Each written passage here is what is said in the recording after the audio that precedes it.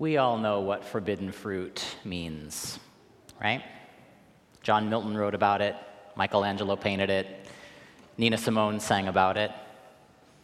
Eve and Adam had a garden, she sang. Everything was great. Till one day a boy said, "Pardon, miss, my name is Snake. See that apple over yonder? If you take a bite, you and Adam both are bound to have some fun tonight." Nina knows what this story is about. It's about that forbidden thing that makes the world go round. I suspect that all of us have a version of this story in our heads, right? Even if we've never read the Bible, Eve and the apple, and everybody knows, at least in Western culture, what that apple represents. She gives it to Adam, they chow down on it, the juice of it drips down their face. And then they look down and realize that they are not wearing a stitch of clothing. And suddenly they experience this whole new phenomenon. This is where shame comes into the story, right? That horrible pit, horrible feeling in the pit of your stomach when you know you have done the forbidden thing, and you know that God is watching you, and you know that once you cross that line, there is no going back. Mostly, historically, it's been women who have borne the cost of this story. That goes back to the earliest days of Christianity, to bishops like a guy named Tertullian, who loved to preach sermons about the sins of Eve to his female congregants. "You are the devil's gateway," he would tell them. "You are the unsealer of that forbidden tree, the first deserter of divine law." He sounds like he was a lot of fun to hang out with. That read on this story is entirely unfair to Eve, right? It's unfair in all kinds of ways, because I think the way the story is designed to work, it's kind of a little bit of a setup, right? Even an armchair psychologist knows that the way to get somebody to want something is to tell them that they can't have it, right? That's basic human psychology. So what the serpent knows to be true about the forbidden fruit in Genesis turns out to be exactly right. He says to Eve, God knows that if you eat from this tree, your eyes will be opened, you will grow up. And what's more, you will understand the difference between good and evil. What the serpent says is true, right? That's exactly what happens. Eve grows up really fast. She has her moment of delight. She chows down on the fruit. She shares it with her beloved. They have this beautiful moment of pleasure together. And then they start to understand something. That the only way that they know evil is by understanding its opposite, which is good. The fruit is good. It is pleasurable to the eye. The Hebrew text is actually even more direct about this than our English translation, which is a little prissy, right? When Eve looks at the fruit in Hebrew, the text says, "The woman looked, and she saw that the fruit was good for eating, and that it was lust for the eyes." She wants it. And something about that desire entices her and frightens her at the same time. She begins to understand something about where evil, if we're going to use that term, where that comes from. And that sensation is where centuries of Christian teaching has located the phenomenon of sin, right? The human body that wants the thing it's been told it cannot have. So we map that psychological phenomenon of forbidden desire, which is very human, onto this theological concept of sin. And we name your desire itself as the problem before you've even had a chance to experience the goodness of what a holy desire can feel like. We tell you that is the root of disobedience, right? It's the root of rebellion, that the real sin here is a lust for power, right? To know right from wrong, to be a god yourself. It's all lust. It's all wanting. It's the trickiness and the duplicity of human desire. It's all power and sex, right? All the way down, power and sex. I was 16 when that fruit was offered to me for the first time. Happened very quickly in a park near my house, and mostly my memories are like they're sense memories, right? The smell of the mud around my boots, the feel of the sun on the back of my neck, the furtiveness, the thrill. What if somebody catches us? And I remember coming home when it was all over, filled with this crushing sense of regret and shame. I didn't even make it upstairs to my bedroom. I knelt desperate on the stairs of our house. My fingers were pressing into this cream-colored carpet. I can feel it underneath my fingers still. This knowledge that deep in my bones I had been kicked out of the garden, and there was no going back. I remember tears falling down my face. And I remember the prayer that I prayed. It felt like the first time in my life I had ever truly prayed, because for the first time in my life, I meant it. I prayed, God, forgive me. Forgive me for the thing I just did. I was a good pupil, right? My world, my culture, my society, and more to the point, my church had taught me that what I did was wrong. And I did it anyway, because I wanted that fruit. In the moment, I was so filled with shame that I remember promising, God, I will never do that again.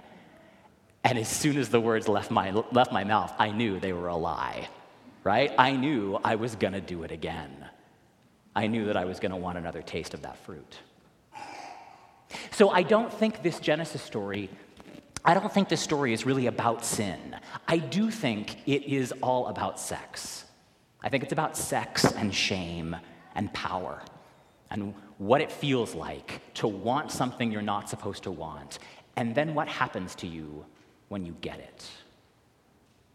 I don't think that the story is about sin because I've let go of the idea that desire and wanting, being attracted to the beauty and the promise of a fruit of good and evil, that thing that opens your eyes to so much pleasure and so much pain.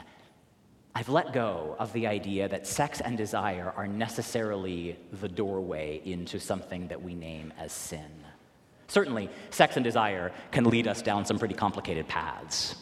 And there is probably no more important place to talk about ethics and what good and evil mean in the context of wanting and longing, what it means to consent, right? What it means to be respectful, to honor and love somebody else's body in the context of enjoyment and pleasure and fun. Right? Sex is meant to be fun. I think we lose that sometimes when we look at it through the lens of the Genesis story. But the problem here is not wanting what we shouldn't want, right? The wanting is holy, I think. The wanting is good. This tree is not just about evil. The fruit of the tree is also about knowing goodness, right? That fruit has a name. It comes from the tree that is the knowledge of good and evil. And at the root of every human longing, I think, every desire, every yearning for a forbidden fruit, I think, there's something so beautiful about that longing, however warped it has become by culture and by society and by church. I am not willing to renounce that fruit because of how dangerous it is, right? I will take the shame. I'll deal with the shame if I must. I'll spend the years and I'll do the work and I'll pay my therapist to make my peace with the shame that lies right next door to the desire to eat the fruit. Because the other thing that I have learned is that God is never so close to me as when I let myself experience the goodness of that longing. That is a holy experience, I think. And I want a religion that names that feeling, that goodness, as holy, right? That fruit is good. And Mother Eve gave us a gift, I think, when she looked at that fruit and saw, as the text says, that it was good for food and lust for the eyes, much to be desired, to make you wise. I don't know if sex has made you wise. Mostly, I think sex has made me very, very foolish. And I think it has also brought me as close as anything ever has to a real relationship with the one who put my body together in the first place. And knowing that creative force is what wisdom is, right? It's where wisdom comes from in the end, holy and profane.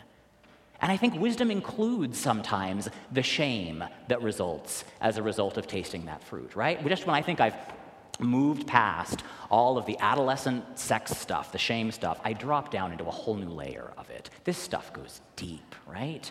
Many of us will spend the rest of our lives untangling the holiness of our desire from the sinfulness of shame, if you want to call it that, right? The thing that blocks us from embracing the goodness of the fruit. Somewhere in that wrestling, I think, we learn wisdom. So you can dismiss this story, as many have, as a a myth about an outdated morality that should be thrown out with the bathwater. Thank God we've moved beyond all of that. I don't think we have. At least I haven't. And I've sat with enough of you and heard various people's stories around sex and shame to know that if there's one thing that draws us into a community like this one, it's this need to look around us and discover that we are not alone in this struggle. We need one another to do this work. And I think, I might be wrong about this, but my sense is that this story from Genesis, this primordial myth about sex and power, my sense is that for all the damage it has done, it is a story that has power in it, maybe power to heal something. In other words, I've learned to have an awful lot of respect and even quite a bit of love for Eve, this innocent creature who does nothing more than look and want. And there's something so pure to me in that. Tradition has castigated her. Tradition has mostly beaten up on her and named her as the problem. But there's something so beautiful, I think, in what she represents, what she shows us, or she shows me anyway, about the holiness of desire, and then what it means to continue to walk with God on the other side of shame. Eve mirrors back to me parts of my own story, that apple that I knew I wanted before I even knew how to put words to the want. And the instinct in me that understood somehow that the forbidden thing was not dangerous because it was going to take me away from God. The forbidden thing maybe was dangerous because it was the thing that was going to lead me right into the heart of God. What does that fruit mean but the knowledge of good and evil, a growing in wisdom? That fruit invites me into this holy wrestling match with a God who loves me when I can't love myself. This story messed me up. I think it also saves me. Because at the center of this garden, this mythical Garden of Eden, there's another tree, right? Not just the tree of the knowledge of good and evil. There's another tree in that garden, and that tree is named the tree of life. And at the end of the story, right, the very end of Revelation, when all the world is lying in ruins and smoke, at the end of all the horror and all the mayhem and all the bloodshed, that is the tree that is still standing, the tree of life. It bears 12 kinds of fruit, and the text says its leaves are for the healing of the nations.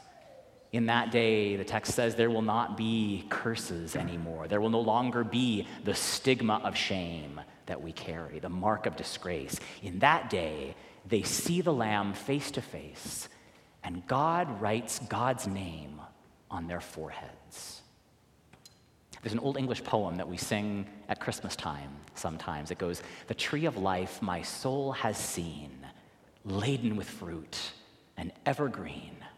All trees of nature fruitless be compared to Christ, the apple tree." In English, calling Christ the apple tree, in a tradition that names apple as the root of this thing, right, the root of shame, that's a really significant twist that this poet is putting on the story, right?